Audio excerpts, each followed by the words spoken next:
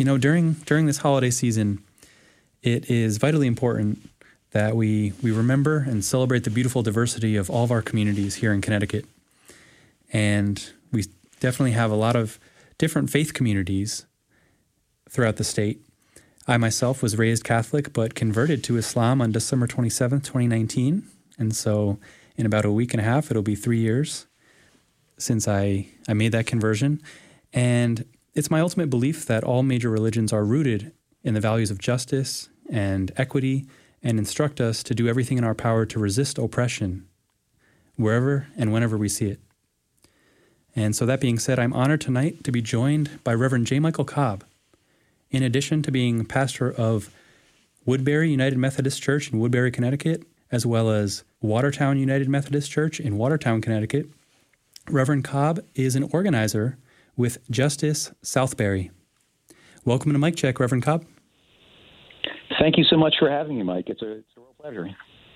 Thank you so much for being here and for joining me tonight to talk about some very important topics. And Reverend, I know that the holiday season, as I mentioned a moment ago, is upon us, and I can imagine things are very hectic for you, but I just wanted to check in with you really quick before we get started and ask you how you're doing and how everything's going for you. Yeah, thank you so much. Things are pretty good for me. As you mentioned, I do pastor 2 congregations, and of course, it's the week before Christmas, so it's one of the busiest times of the year that we have. I feel kind of like I'm in the eye of the hurricane, where I'm feeling pretty good and things are pretty peaceful, but there's just so much swirling around me. And it's all good, but it's all happening at the same time. So it could be quite a lot to juggle. Yeah, I can definitely imagine that you've got a lot on your plate right now. Oh, yes.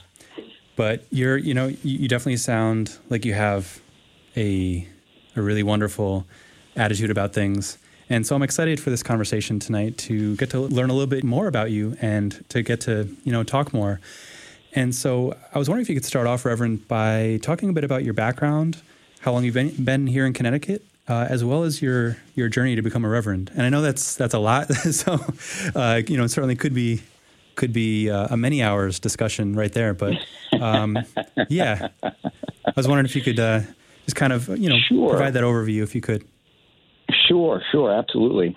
I am a second career clergy. I think that my call to ministry probably started when I was starting undergrad and got involved with Amnesty International, which focuses on human rights issues. And I was very passionate about that. But I didn't really figure out that this was what I was supposed to be doing until I was in my 40s. And I think a lot of that is because I had a mental image of what a pastor is supposed to be and do, and I just didn't see it. And what happened was I started to understand some of the many different ways that people can do ministry, and I started to find some that seemed like a much better fit for me. Like I said, I'm second career. I moved to Connecticut in 2001, just 2 weeks before the 9/11 attacks.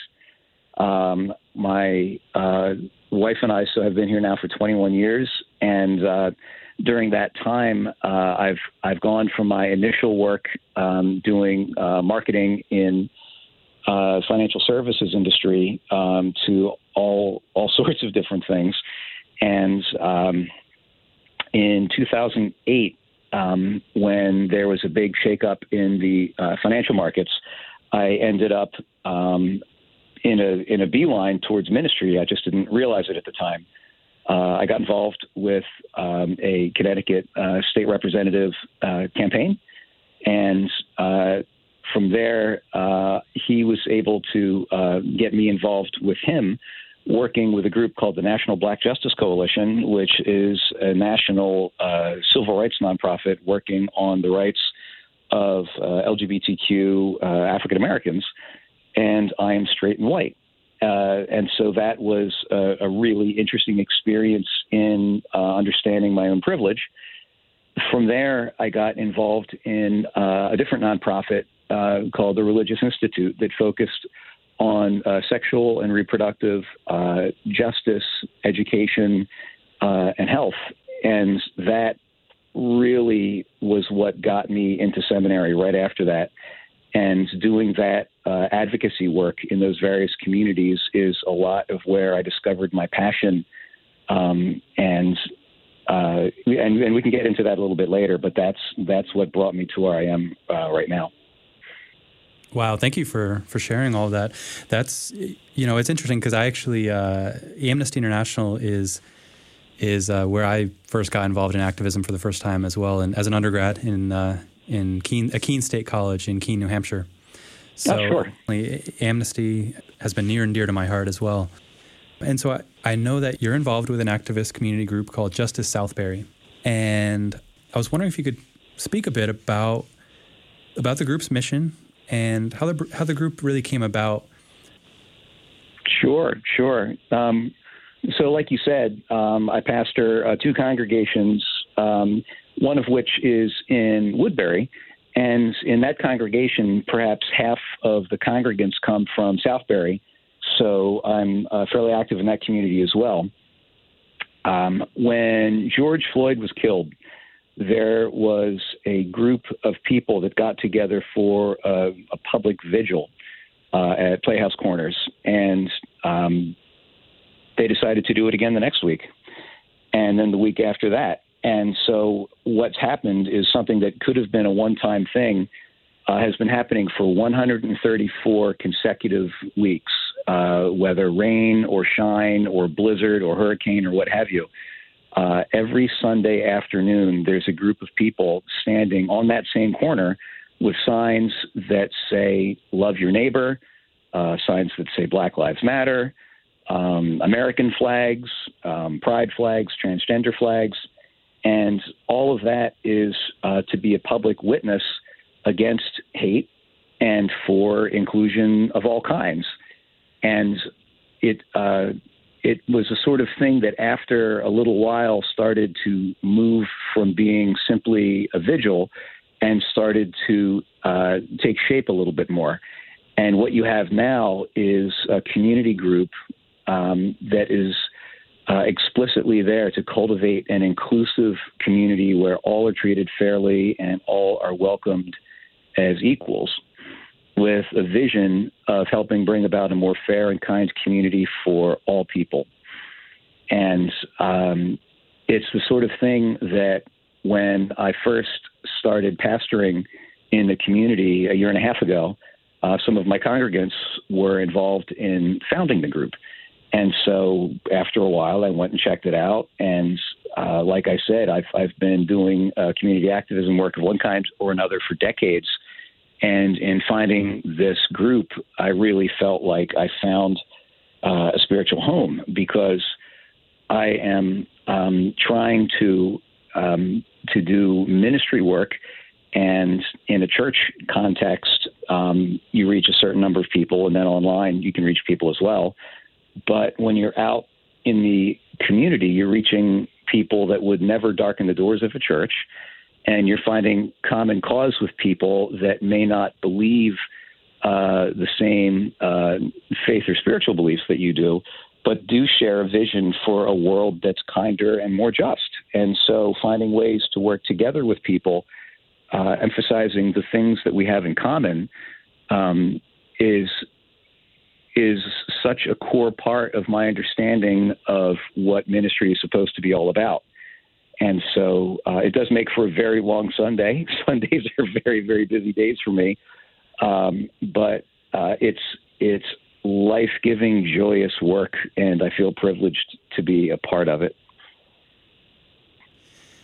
That's so awesome that's happening. And I was, smiling, hearing everything you were talking about just now. And I was wondering if you could talk about some of the specific work that Justice Southbury has done between, when it first kicked off and now. Sure. 134 weeks. So that's two and a half years. And so at this point, we're still stretching our legs in a lot of ways. But what we have been trying to do is advocate on behalf of a more just and inclusive community and speak publicly when we see instances of people or organizations that are working towards a less inclusive community or a community that is more hostile to certain groups. So sometimes this has meant the public vigil. We have had same-sex couples come up to us and say that one of the reasons they purchased a home in Southbury is because they saw us and felt that maybe the community would be safe. We've also had instances of organizations or loosely knit groups of people promoting the lie that our schools are trying to promote critical race theory, and found ways to, number one, alert the community when these conversations are happening, and number two, to try to participate in them in order to give as much of a counterpoint as we can. The group's work has been as needs have come up in the community. Our description for it is it's almost like a bat signal. So if we see something happening, we do what we can to try to quickly respond to it in such a way to minimize harm and to emphasize the idea that this is a community that we want to be more just. I mentioned that there are vigils every Sunday afternoon, and we always end them just with a public statement that hate has no home here in Southbury. And so let's see what we can do to make this a better world. And I know that we're going to talk a little bit about some of the things that have happened there quite recently around white supremacy. That's probably one of the more organized examples of things that we've done. A lot of it has been more ad hoc as things have come up, and it has. It's the sort of thing where you have examples come and then you adjust accordingly.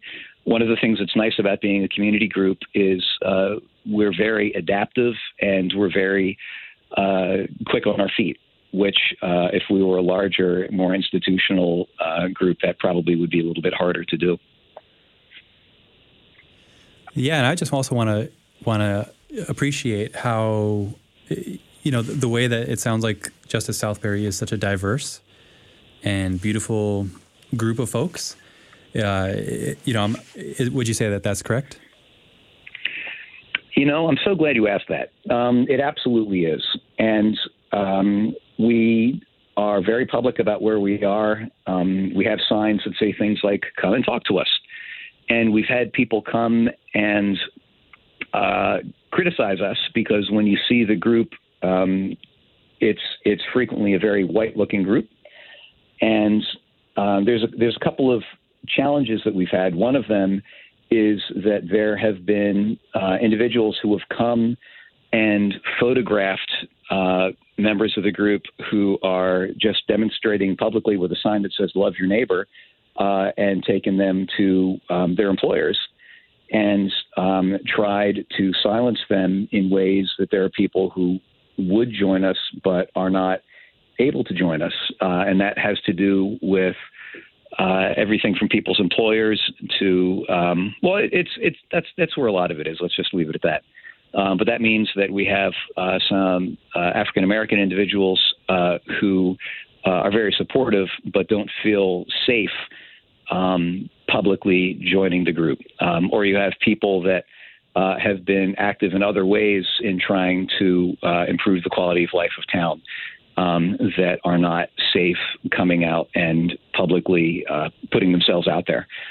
So that gets to one of the things that I think is powerful about the group, which is that you have people that have some degree of privilege putting that privilege on the line in order to make a public statement that would not be safe for some other people to make.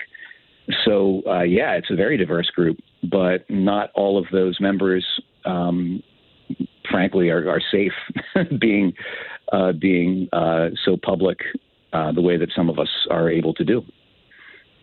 And that's, of course, exactly why the group is so needed in the community and why the work is so important. And especially when things happen like what recently happened, like you alluded to earlier, which is something that I found out about earlier this month when I was seeing headlines pop up and news articles locally here in Connecticut that someone or a group or organization had distributed white nationalist literature in the community of Southbury. And I know this is, in so many ways, this is nothing new anywhere, including right here in Connecticut. But it's also something where anytime and every time it happens, it's unacceptable. And it's harmful and it's not okay. And so I was wondering if you could, especially for folks listening who didn't hear about this, I was wondering if you could describe what took place, how people in the community found out, and how the greater Southbury community has been responding. Sure. That's a big question. Group members saw stickers on the porta potty in one of the parks saying, I believe, something along the lines of race mixing is white genocide, white lives matter. And then white supremacist and white nationalist literature had been distributed at people's homes. And some of those homes are of biracial families or of African-American families, which feels pretty targeted, which feels intended to intimidate or to hurt. And so as soon as we did this, I mentioned earlier that trying to put up a signal when things like this happen. So that's what we did. We tried to make as much of it as we could, calling attention to it, which pretty quickly resulted in some media attention, which resulted in more media attention, which resulted eventually in the town of Southbury having its elected officials denounce this as something which did not belong in Southbury as a community which has values of tolerance and acceptance. We know that this was, Southbury was one of 8 communities in Connecticut that seemed to receive this literature all at the same time. And we in Southbury had just celebrated the 85th anniversary of the, Nazis wanted to put a training camp in Southbury, and the town rallied to make that not happen. And I didn't know this until very recently. There were evidently quite a few Nazi training camps all over the United States in the lead up in the 1930s. Southbury was, I believe, the only community nationwide to kick the Nazis out. And so there were pretty significant commemorations of this happening. And then white supremacist and white nationalist literature shows up a week or so later, which timing seems not coincidental to me. So I think that what you have is something that's not just a question of an exchange of ideas. I think it was intended to harm and to intimidate and to counter some of what had happened in a positive way, to counter that voice. And so what we've tried to do is make this public in a way that people will say, well, is this okay or is this not okay? And if it's not okay, you have to say something. If you don't want this, but you choose to stay silent, do so knowing that your silence emboldens people who are spreading white supremacist literature. I'm very pleased to see that the town responded by forcefully denouncing this. I worry a little bit just because this is not something that just happens once and it's over. Things like this happen every day. And so if that's not the way that we want our state to look, then every day it's necessary to speak up and say that's not our values, that's not what we stand for, and that's not something that we're going to let go unchallenged. As harmful of a situation as this has been and as this is, I can tell from what you're saying and from your voice that right now that the community has rallied together and is standing united in so many ways at this time. And that is the exact opposite, like you said before, of the intention of hateful literature like that, because it's designed to make people fearful and intimidated, whereas the community rose up against this, and I'm sure will continue to do so. So I thank you for everything that you've been doing and that other folks in Southbury have been doing in responding to this. And when you and I had spoken a little bit earlier, you talked about how necessary it is for those of us who benefit from systems of oppression and who have different levels of privilege in society to take responsibility and ownership. And like you said before, to have skin in the game, so to speak, by putting in work and taking action to play a role in bringing about a more just society. And you talked specifically about the church and about faith institutions as having a real role to play. And so I was wondering if you could talk a little bit more about that, Reverend Cobb, as far as some of the things that you would like to see more churches and religious institutions doing in the name of justice and equity. Sure. That's one that I'm pretty passionate about. I guess as an example, I can give my own United Methodist tradition. Methodists have been around for a long time, and ever since about 1972, there have been arguments about LGBTQ people, and those arguments have escalated over the decades to a point where there are going to be denominational changes that result in some people splitting off. Because of that history, one of the things that I'm passionate about is I think that we in the faith community need to be honest and say, you know what, we have either been complicit in harm or active in harm against LGBTQ people. Therefore, it's our responsibility to fix it. It's our responsibility to speak loudly in favor of queer inclusion and of amplifying those queer voices that for so long have been silenced. It's the same thing for racism. It's the same thing for sexism. There have been time and time again where the church has messed up. And I think that one of the most important roles the church could play is by owning where it was wrong and by actively prioritizing those communities which have been harmed, prioritizing those who have been scapegoated for things, and making sure that those voices are amplified, that those of us who have privilege use it. So, for instance, last year, my congregation had a special worship service for National Coming Out Day, and I am straight. And so for that service, I had two queer colleagues come, and they led worship, not me. I set it up, but then they were in charge. And I think we need more and more instances where people who have been silenced in the past, those of us who have privilege, amplify those voices in order not just to repair the harm, but also to help those who are being harmed right now.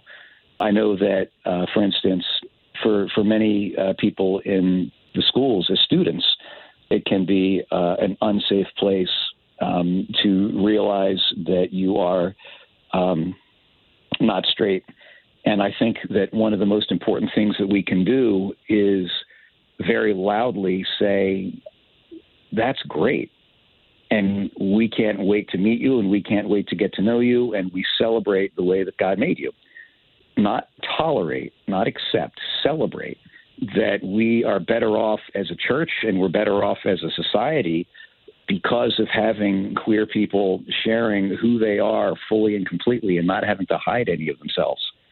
I would love to see us do more of that. That's not something that everybody is comfortable with, but to me, if the role of the church is to be moral leaders in society, I think that's one badly needed way where that work could be done right now. Thank you for for that, Reverend Cobb.